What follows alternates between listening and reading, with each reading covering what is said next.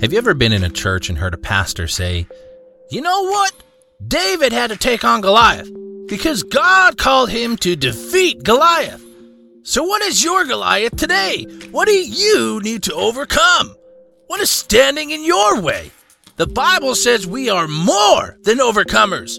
So we need to conquer our own Goliaths."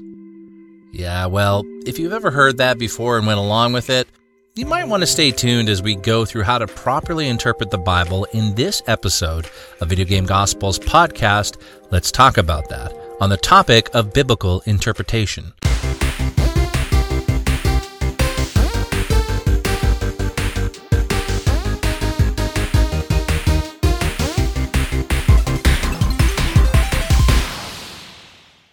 Understanding the three laws of biblical interpretation is arguably one of the most important lessons you can learn as a Christian. It will help you steer clear of false teaching in your walk and keep you from making theological errors as you grow in Christ. If you understand these principles of how to properly study the Bible, you will begin to spot the theological errors in the things that false teachers say, and better yet, even the things that maybe you yourself have said and taught. Now, before we get into the three laws of how to properly interpret the Bible, I want to prove out one of the points inside this teaching, which is all theology must come from the Bible and not our own opinions. Now, in order to be intellectually consistent and honest, I need to first prove that this theology in itself is found in the Bible. Otherwise, we are on one hand saying you should get all theology from the Bible, but not doing that ourselves on the other. To do that, let's take a look at Romans 1, verse 18 to 21. It reads, "For the wrath of God is revealed from heaven against all ungodliness and unrighteousness of men who hold the truth in unrighteousness." The holding of truth is sort of like suppressing. They hold it like you would try and hold a person down who's trying to escape. That's what they do with the truth. They suppress it. They hold it down. Because that which may be known of God is manifest in them. So they know. For God has showed it unto them. That's the word of God telling us that God has showed the truth to them, and they are holding it or they are suppressing it in their unrighteousness. "For the invisible things of him from the creation of the world are clearly seen, being understood by the things that are made, even as eternal power and Godhead, so that they, being the unbelieving and the unrighteous, are without excuse. Because that, when they knew God, they glorified him not as God, neither were thankful, but became vain in their imaginations, and their foolish heart was darkened." This last part, professing themselves to be wise, they became fools.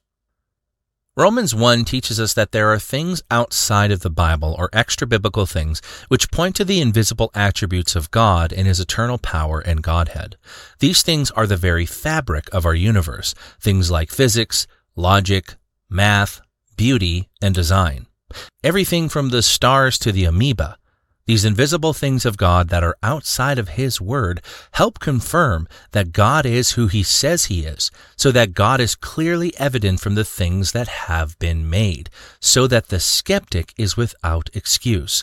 In other words, paintings don't paint themselves, buildings don't build themselves, and creation did not create itself. It is scientifically impossible to do so, since nothing cannot do anything because it is no thing. Therefore, creation is evidence of a creator. The revelation one should receive from this passage is that the mere presence of the Scripture itself suggesting that we should be able to find the attributes of God external from his word validates the same word when we are able to actually find evidence of God externally, which we can. Especially when the description of God in the Bible written some thousands of years ago is prophetically congruent with the sort of creator that observational science declares would need to be responsible for all life in creation, such as being spaceless, timeless, and immaterial. Because there was no space, there was no time, and there was no material before the world was created. Therefore, a God who could create such a thing cannot be made out of space, time, and material, which is the exact description of God in the Bible. Science declares God, and it reminds me of the verse in Psalms 19:1 that says, "The heavens declare the glory of God, and the firmament showeth his handiwork." The truth of God is not only found in the Bible alone, but also by the universe which was crafted by the same one who made both creation and gave us his word. Things like logic, reasoning, and math are valid tools to use when studying God's word because they are given to us by God to use to understand and know him. Therefore, these 3 laws on how to interpret the Bible correctly will be logical, rational, self-evident, and most importantly, biblical. The 3 laws of biblical interpretation. Law number 1. The Bible has the final say. Let's take a quick look at some of the facts about the Bible. The Bible was written over a period of 1,500 years by over 40 different authors and contains 66 books. All the teachers in the New Testament, including Jesus, reference previous writers to support what they are saying, either by congruent subcontextual inference or by direct quoting, teaching us that the Bible is intelligible, consistent, and congruent throughout by simple observation. Here is a visual representation of how God's word is congruent throughout. Each one of these lines refers to another part in Scripture. It is undeniably the Word of God.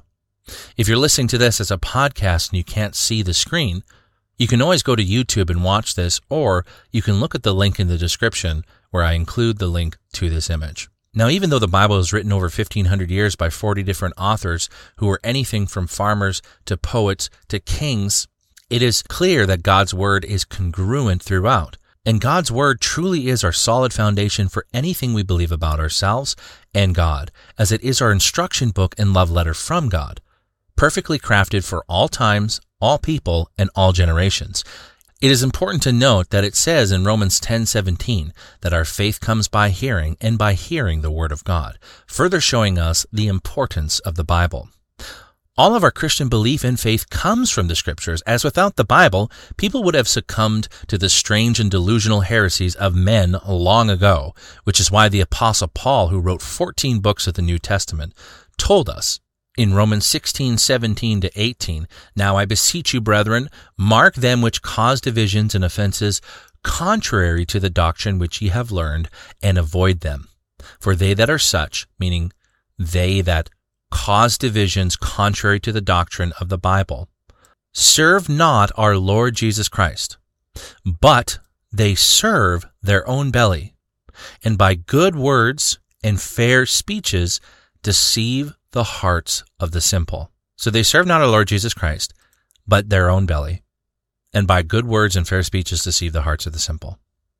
Studying the Bible properly will garner consistent results due to its unchangeable nature, as from Genesis to Revelation, it is the same God who authorized it and led the writers to write his word to us.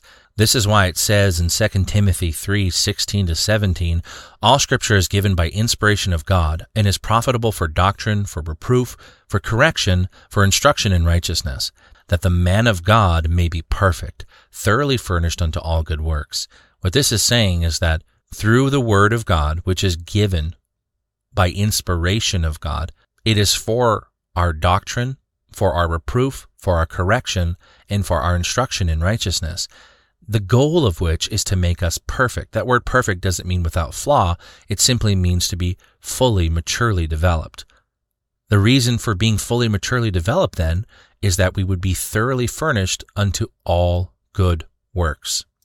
Now we know that God is the same yesterday, today, and forever, as it says in Hebrews 13:8, Jesus Christ the same yesterday and today and forever. And we also see this in Malachi 3:6, "For I am the Lord, I change not, therefore ye sons of Jacob are not consumed." So he tells us that he is the Lord and he changes not. We then look at John 1:1-5 and John 1:14, where it distinctly instructs us that Jesus Christ is the Word of God which was made flesh and dwelt among us. It then follows that if the infallible Word of God is Jesus, and Jesus is God, and God never changes, then his Word has also never changed. We can see proof from this from the Dead Sea Scrolls that show us that in over 3,000 years of manuscript evidence, not a single thing has changed out of God's holy word to what we have today. The Dead Sea Scrolls were undeniable proof of that. Now we know in his word in 2 Timothy 2:3-16 that all Scripture is given by inspiration of God and is profitable for doctrine, for reproof, for correction, and for instruction in righteousness. Additionally, 2 Timothy 2:15 tells us to study to show ourselves approved unto God, a workman that needeth not to be ashamed, rightly dividing the word of truth. Further showing that the Bible is to be studied because it is intelligible, consistent, and congruent throughout. Again, Romans 1 teaches us that the things of God are not restricted to just the words of God, but also creation which declares His handiwork. Thus things like math, logic, and physics, all of which exist outside of the human mind, are evidence not only of God, but of His unchanging and remarkably unfathomable nature. All of this leads us to establish from a biblical point of view that we can rely solely on Scripture completely while also using logic and reason as God has given it to us. While the Bible always holds the ultimate authority, theological hermeneutics such as all theology must come from the Bible and not our own opinions is both a biblical concept and a logical one, since both the biblical concept and the logical concept are supported by the Bible. Therefore, any theology outside of the Bible or in disagreement to the Bible is just foolishness and heresy. So now that it is established that the Bible needs to be our foundation for all theology and all things Christian living, the question then naturally arises, of which Bible should we be reading and studying from, seeing as there are over 100 translations of the Bible all saying different things altogether? It's quite a conundrum. Now, the answer to that question is we should rely on the only Bible that has not changed since we received the Greek and Hebrew text. It's called the Received Text. The only Bible that exclusively uses that is the King James Version. It is the only one that has not departed from the original scrolls and manuscripts traced back to as early as 150 AD, and it is the only one that does not change text or doctrines or even remove verses. Even the New King James Version has used the Codex Vaticanus and Codex Sinaiticus to change the word from the King James in the minimum of 10%. You need to do this in order to secure a new copyright on a work. The King James Version is in the public domain. Anyone can use it. But in order to sell a new copy and have a copyright, you must change it by 10%, which is what the writers of the NKJV have done. The changes do affect doctrine, but for time's sake, we will stop there. If you'd like to learn more about why we believe the King James Version is the only authoritative Word of God, come back for a future episode where we will go through the evidence in greater detail. Now, naturally, if Christ is the Word of God, and God changes not, then His Word will never change, which is why it says in Matthew 24:35, "Heaven and earth shall pass away, but my words shall not pass away." Thus, the Bible is our solid rock. It transcends time, space, and even matter. Even the passing away of heaven and earth, which is what time, space, and matter really is. None of that shall destroy God's Word. Many in history have tried. All have failed miserably. So, it is from that place that we base all of our theology as the final word. Thus, the first rule of biblical interpretation is understanding God's Word is final in all things due to its undeniable authority and its unchangeable and transcendent nature. Law number 2. Scripture can only be interpreted by Scripture. Scripture, with all its inherent authority and never-changing transcendent nature, is the only thing which can accurately and correctly interpret Scripture. Correct theology derived from a passage of Scripture will be congruent with the rest of Scripture. For example, if a verse says that God calls all men everywhere to repent, as it says in Acts 17:30, then this idea should be consistent with the rest of Scripture. If it somehow were not, it would mean that we would have the wrong understanding rather than the Scripture itself being wrong. Let's take a look at Acts 17:30. "In the times of this ignorance God winked at, but now commandeth all men everywhere to repent." Now likewise, You cannot take the word repentance, for example, which is mentioned all throughout the Gospels and epistles, and remove it from your gospel presentation just because it is not mentioned in one singular book of the Bible, while all other gospel accounts include the word, such as in the case with the book of John. Not only does the Bible speak about repentance everywhere, John actually mentions repentance in multiple verses without saying the actual word repentance. John 3, verses 3 to 7, Jesus answered, Verily, verily, I say unto thee, except a man be born again, he cannot see the kingdom of God. And Nicodemus answered and said unto him, How can a man be born when he is old? Can he enter the second time into his mother's womb and be born? Jesus answered, Verily, verily, I say unto thee, except a man be born of water and of the Spirit, he cannot enter into the kingdom of God. Which is born of the flesh is flesh. That which is born of the Spirit is spirit. Marvel not that I say unto thee, ye must be born again. Now, of course, the easy believist will say, well, that's just belief. Well, let's keep going then. Let's look at John 3, verses 14 to 15. And as Moses lifted up the serpent in the wilderness, even so the Son of Man be lifted up, that whosoever believeth in him should not perish, but have everlasting life. So, if you understand this context, the people of God had to turn from their sin and look upon the serpent in order to be cleansed. And it's the same way you have to turn from your sin and look upon Christ. Okay, you're still not convinced. Let's keep going. John 3:19 to verse 21. And this is the condemnation that light is come into the world, and men love darkness rather than light because their deeds were evil. For everyone that doeth evil hateth the light, neither cometh to the light, lest his deeds should be reproved. But he that doeth truth cometh to the light, that his deeds may be made manifest, that they were wrought in God. You're still not convinced, I can tell, so let's go to another verse. John 12:23 to 26. And Jesus answered them, saying, The hour is come that the Son of Man should be glorified. Verily, verily, I say unto you, except a corn of wheat fall into the ground and die, it abideth alone. But if it die, it bringeth forth much fruit. Now here's the part right here. He that loveth his life shall lose it, and he that hateth his life in this world shall keep it unto eternal life.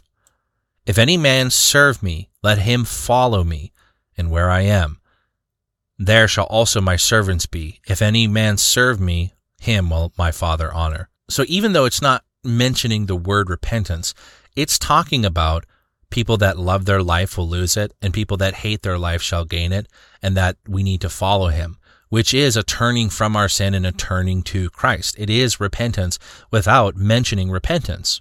So now we're going to compare these verses. We're going to say, no, it could mean just belief. Okay, let's let Scripture interpret Scripture. 2 Timothy 2:19 says, Nevertheless, the foundation of God standeth sure, having this seal, The Lord knoweth them that are his. And let every one that nameth the name of Christ depart from iniquity. And so when you're doing bad biblical hermeneutics, you're going to look at John and you're going to go, okay, well, John doesn't mention repentance, therefore it's just belief. That is deceitful. It's simply not true. The Bible mentions repentance everywhere. It talks about departing from iniquity everywhere, and Christians really just want to justify their sin. And there is a whole teaching about true and false conversion, that those who love the world and love their life, like we just read in John 12:23-26, they shall lose their life. So don't do that. Now you got to understand that John was the last gospel account to be written. And because so many had already written plenty in repentance, it is clear that John chose to focus on writing the necessary belief portion of salvation. As we already showed you, John's gospel certainly did not deny repentance, and thus because many portions agree with repentance and even teach the act of repentance in John, void of the word, we therefore have no right to remove something so crucial from our gospel presentations. Like I said before, those who do this preach an unclear gospel while claiming to preach a clear gospel. It is deceptive and evil. Again, John's gospel does not mention the word repentance, but it does in fact teach it, as we saw going through the scriptures in John. And by the way, that was not an exhaustive list at all. That was just a few verses. This is a classic example of not letting Scripture interpret Scripture, which is what free grace theologians do when they fail to adhere to proper biblical hermeneutics. Let's look at some other points that are crucial to how to interpret Scripture. So number one, Scripture must be interpreted literally, unless it is clear that the Scripture is being figurative, such as portions of the Bible that indicate it is a dream or a vision or otherwise meant to be figurative, like most of Revelation. Number two, the goal of studying Scripture is to have your mind renewed in accordance with the Word, not to discover hidden secret truths and be unique. Romans 12:2 tells us not to be conformed to this world, but to be transformed by the renewing of your mind, that ye may prove what is that good and acceptable and perfect will of God. John 17:17 says, "Sanctify them through thy truth, thy word is truth." This tells us that we are sanctified by God's word, which is truth. It is not our job to apply our own opinion to God's word, but rather that the word of God is applying the truth of God against our natural opinions. Now, sometimes in an effort to be cutting edge or prove themselves as great teachers or pastors, false teachers will teach heretical things by simply importing their own ideas into Scripture rather than letting Scripture interpret Scripture. It is a reverse and backwards mentality practiced by those who are reverse and backwards themselves, as they do not come to the Scripture to be transformed, but to prove their own theories and please men. This is evil and wrong, and is spoken of against in Romans 16:18 that we read earlier. For they that are such serve not our Lord Jesus Christ, but their own belly, and by good words and fair speeches deceive the hearts of the simple. We, however, as Christians that love truth, go to the Scripture to be transformed and renewed, to be corrected, to be instructed, just like it says in 2 Timothy 3:16, that all Scripture is given by God is profitable for doctrine, for reproof, for correction, for instruction in righteousness, that the man of God may be perfect, thoroughly furnished unto all good works. One is an attitude of pride that leads to confusion and heresy, and another is an attitude of humility, humbly seeking after the truth.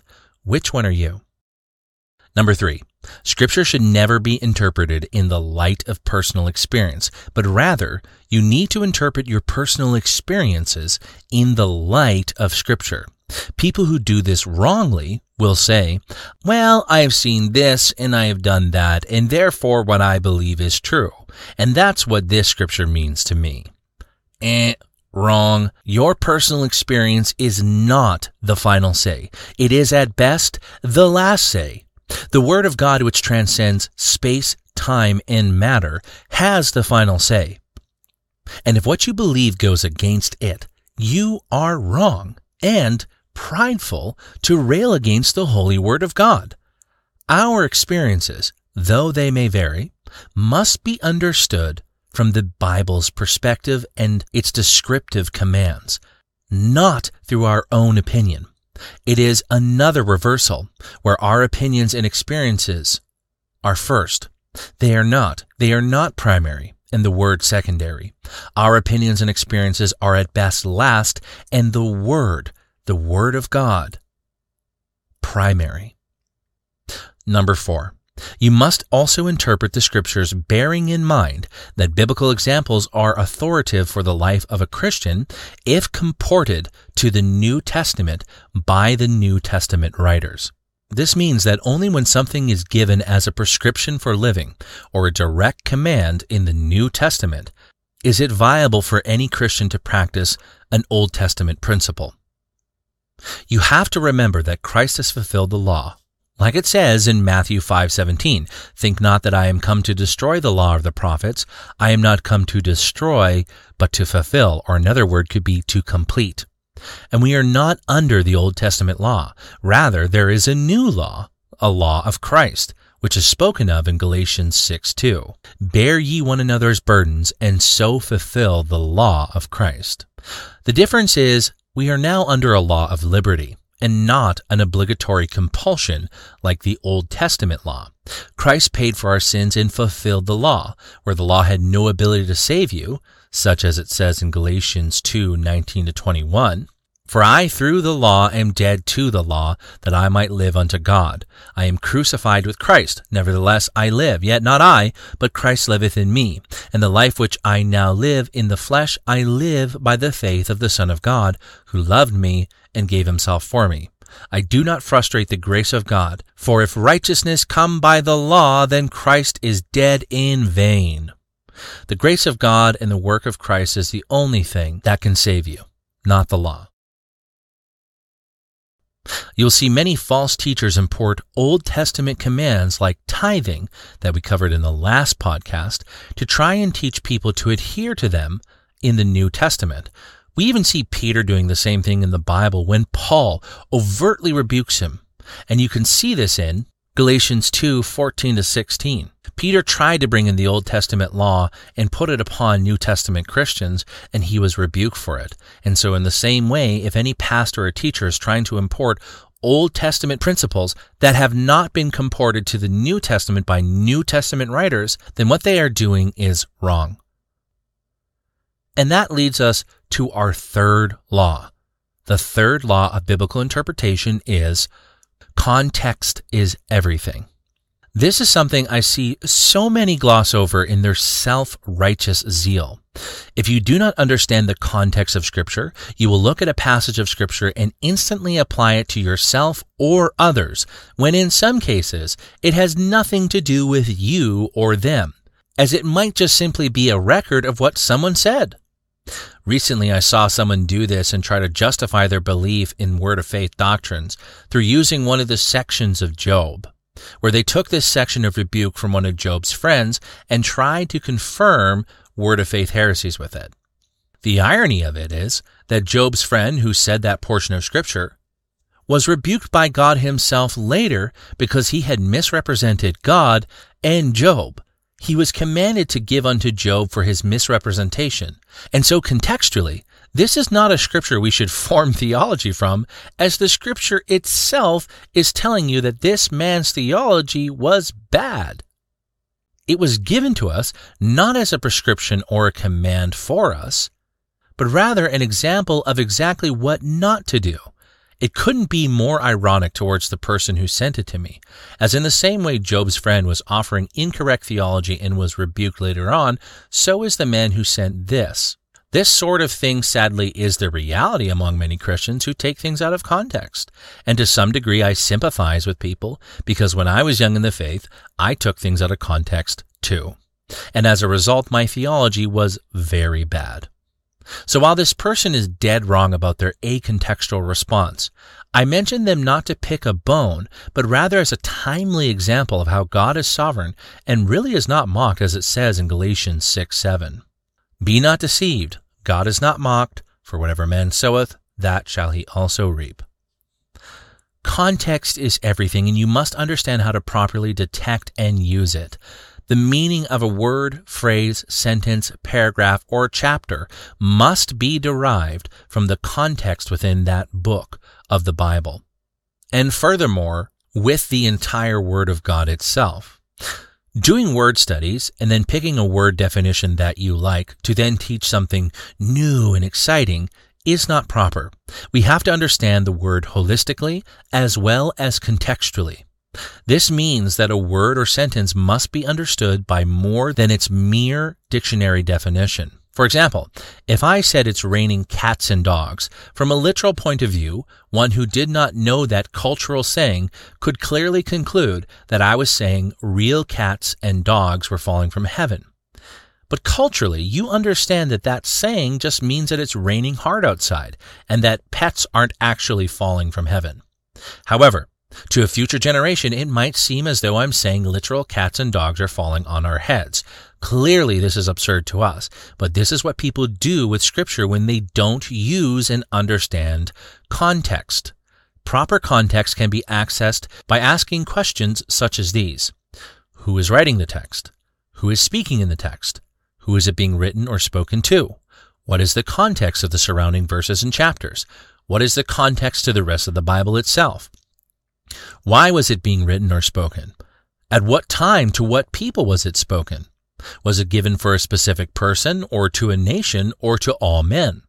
Is it descriptive or is it prescriptive? Is it something commanded to all or just a group? Asking these questions will undoubtedly help you ascertain the true meaning of a passage of Scripture without coming to an unbiblical position.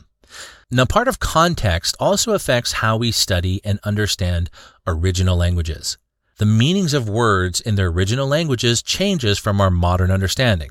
A word correctly translated in the 1600s may have taken on a slightly different meaning due to how languages naturally change over time. To an ancient world, one word might mean something, where to us it might mean something different. A good example of this is our word comfort. In the Bible, it does not mean to make someone or something feel good or to surround them with soft, fluffy things like a cloud or a couch or a mattress. In the Bible, and historically, the word comfort means to embolden someone who was downcast into profitable action, to cause them to be strengthened and encouraged while at peace internally about the challenge to come. That's my definition, but you can find out more when you look at Strong's G 3874 for more information. So clearly, understanding words is super important. Another example of this done wrongly is when free grace theologians and pastors take the word repentance and change its meaning because they fail to understand how certain words can mean multiple things, which is something that is common to English. They will say repentance is not a turning from sin because God cannot sin. And they get this from Exodus 32:14, which says, "And the Lord repented of the evil which he thought to do unto his people." And they'll say, well, this means repentance can't be a turning from sin because the Lord can't turn from sin because he doesn't sin. Now, they're correct about that last part. The Lord doesn't turn from sin, and he also can't sin. The Lord doesn't sin. But it's in the first part that they make their huge mistake. In the Old Testament, the word there in Hebrew is nacham, which means a feeling of sorriness over something. In context, this means that God was expressing essentially the same feeling a parent has when a child does something wrong. It is a regretful feeling and an expression of being lamentful over something. God was expressing that his desire that none should perish, like it says in 2 Peter 3:9. Now, the New Testament word that is most similar to the word here used in the Hebrew, nachem, is metamelamai, which is feeling sorry for something, but not because there's a change of heart, but simply because you recognize something is wrong and you feel bad. Judas had this feeling when he realized what he did was wrong. It's not indicating guilt in the word. It's simply saying it is a negative feeling of being lamentful over something. Now, there are two other Greek words that are rendered as repentance in the King James Version, and that is metanoia and metanoeo, which do indicate a turning from sin to God. So part of context is understanding that there are over 7 words that deal with the word repent. You have repentings, repent, repentance, and you have 3 in Hebrew and 4 in Greek, and they do not mean the same thing, hence a completely different word. Context is understanding that. This is why we must look at the original languages, because they help us understand those kind of things. The reason why is because English is a highly condensed and simplified language, and I can prove this to you by formulating a ridiculous English paragraph. A pitcher hit a pitcher of water with his bat while riding a giant bat after he decided to desert his plans to fly to the desert. This was a fair choice since he was told that the desert fair had moved on. And although he knew this was a lie, he decided to lie down on a strange object which did not object to his nap. He thought this was fine until a desert policeman gave him a fine for sleeping on a turtle. That was 7 words, of which each had 2 separate meanings but were spelt exactly the same. Now granted, dessert and desert are said differently, but they're spelt exactly the same. Same thing with pitcher and pitcher, bat and bat, fair and fair, lie and lie, object and object, and fine and fine. All of the words mean something completely different, yet grammatically the sentence makes perfect sense. In order for you to know the difference, you would need to have context, where in an original non-simplified language, some words had up to 9 different ways to say it depending on context, like the word love in Greek. This is why original language helps us clear up misconceptions and horrible theology that you see taught by people who are not following the laws of how to interpret the Bible properly. Repentance is a turning from sin, as we showed in 2 Timothy 2:19, that says that anyone that names the name of Christ to depart from iniquity. So let's quickly summarize what we learned today. First, we learned that the Bible has the ultimate authority in all things, and also that there are things that God has given us in creation, such as logic, math, physics, and the things that are sort of His invisible attributes. He's given us those things in order to use to know Him. Okay, and then the first law was that the Bible has the final say, that in all things it has the final say. There are things that are called adiaphorous, things that you can choose to do, because you have liberty in Christ Jesus. Then there are things that the Lord has commanded you to do and things that He has commanded you not to do. Those are not adiaphorous. Those are things that in the New Testament, if it's commanded of you, you must follow it. The Bible has the final say. So we don't make up our own theology. We let the Bible tell us. And that was point number 2, or law number 2, which is that Scripture can only be interpreted by Scripture. So we don't go, oh, I think it means this and I think it means that. We go, what does the rest of Scripture talk about this concept? And it's from the rest of Scripture. Remember that picture that we showed earlier with all the interconnecting. The Scripture is not up to our own interpretation. It interprets itself, okay? So again, law number 1, the Bible has a final say. Law number 2, Scripture can only be interpreted by Scripture. And there are a bunch of sub-points that tell us, like, Scripture must be interpreted literally and less figurative. The goal of Scripture is to have our minds renewed, not for us to apply our own opinions to the Word. Scripture can never be interpreted in the light of our personal experiences, but rather that it's the Scripture that interprets our experiences. And we also have to keep in mind that the biblical examples are not for all people at all times, that there are different commands for different people. Which led us to our third law, which is that context is everything. It is critical to studying the Bible. Now, the last point is it is abundantly important that you realize that the laws in no way are substitute for the guidance of the Holy Spirit that leads us into all truth.